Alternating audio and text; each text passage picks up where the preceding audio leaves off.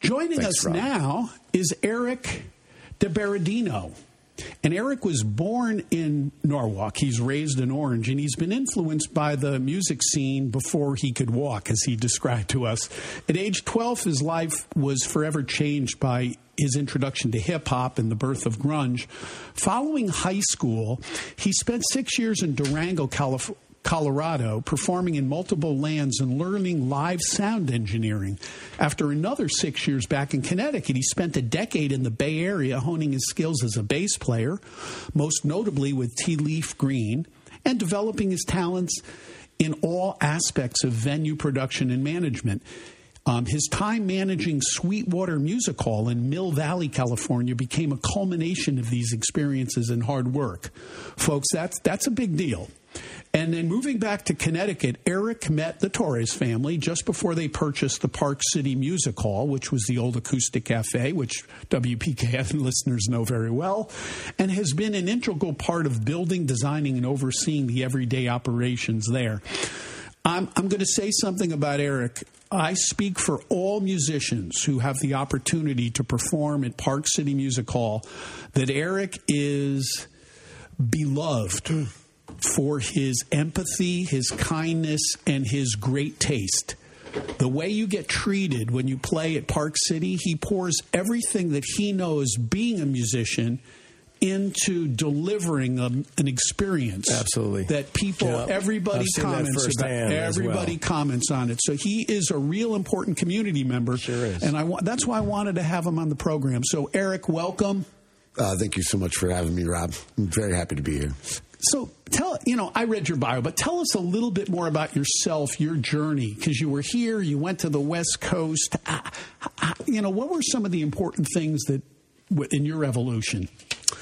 I'd have to say, besides, my adolescence and growing up here in Connecticut, really getting out and without even visiting, just kind of deciding to go to school in Durango, Colorado, and just going out on a whim and just really wanting to experience a different part of the country. That was really the beginning of the shaping of my adulthood and being more independent in your own.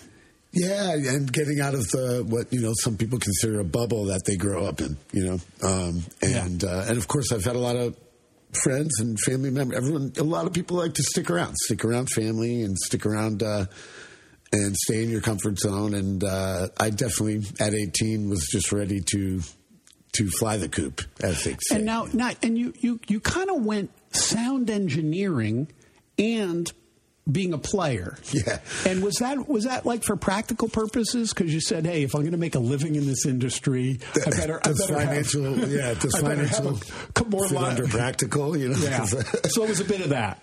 Sure, yeah. I think at one point I was in 4 bands in Durango and doing sound at 4 venues and working for a company. So it was just a matter of paying rent and putting food in my mouth, I think most of our musical friends can appreciate the different sources of income, whether it's the hustle, giving lessons and teaching and repairing instruments or whatever you need, to try to make it all work. I was lucky to be able to do that, and I still look back fondly on that time and how it helped shape me, whether it be through work ethic or develop my work ethic, but. It was also a little easier to do that back then. I think the gigs were paying the same amount, but rent was maybe 20% of the cost of rent nowadays and stuff like that. So I can remember, I think my first rent check in Durango for my room was like $250 or something. It is pretty remarkable how much of the average person's income needs to go to rent these days. And the fact that we're even talking about it on this program is telling us no, but there are nonprofits dealing with that, trying to make, because ideally rent should not be more than 30% of your income. Mm-hmm. Yep. That makes it all work. And then, because you need money for daycare and you need money for groceries and all this other, but that's another conversation. Tell us a little bit about, so you came back from California and you joined this project of Park City Music Hall, and we're all watching it. And the kind of the treasure that is Black Rock. Tell us a little bit about Park City, kind of where you think things are. I think we're in a very good place right now. We just had a 2-year anniversary last week, and I really like where it's going as far as being a community resource. It has.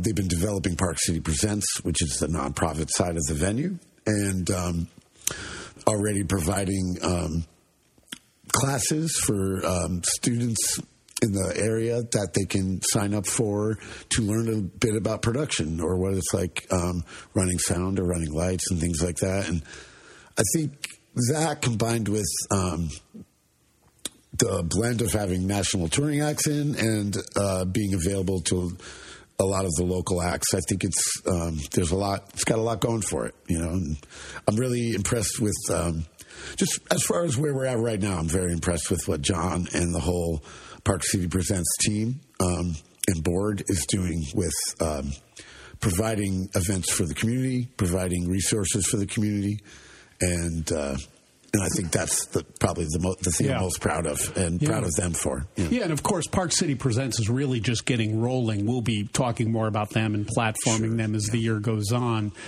And, in the Torres family, owning the Harborview Market, which is just such a great gathering place, and it's kind of part of the fabric of the Black Rock experience. And then, the vision that you so well described of making Park City a place for music that has its own niche, and people want to go there because it feels so good to be there. And of course, you have something to say with what goes on in the kitchen there, don't you? Oh, not as much as people may think. It's funny that talk about your obsession with food for a minute, because you're always sending pictures of food, and when I come in to play, I feel like you're like a grandmother that wants to feed me.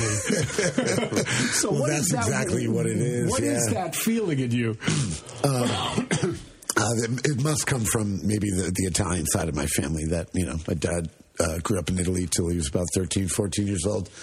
I had his mother, who was like a classic little Italian grandmother, and forcing lemon cake and 7-Up down your throat. Some of the terrible Italian cookies, and But I'm just passionate about a few things in my life, and I stay on those.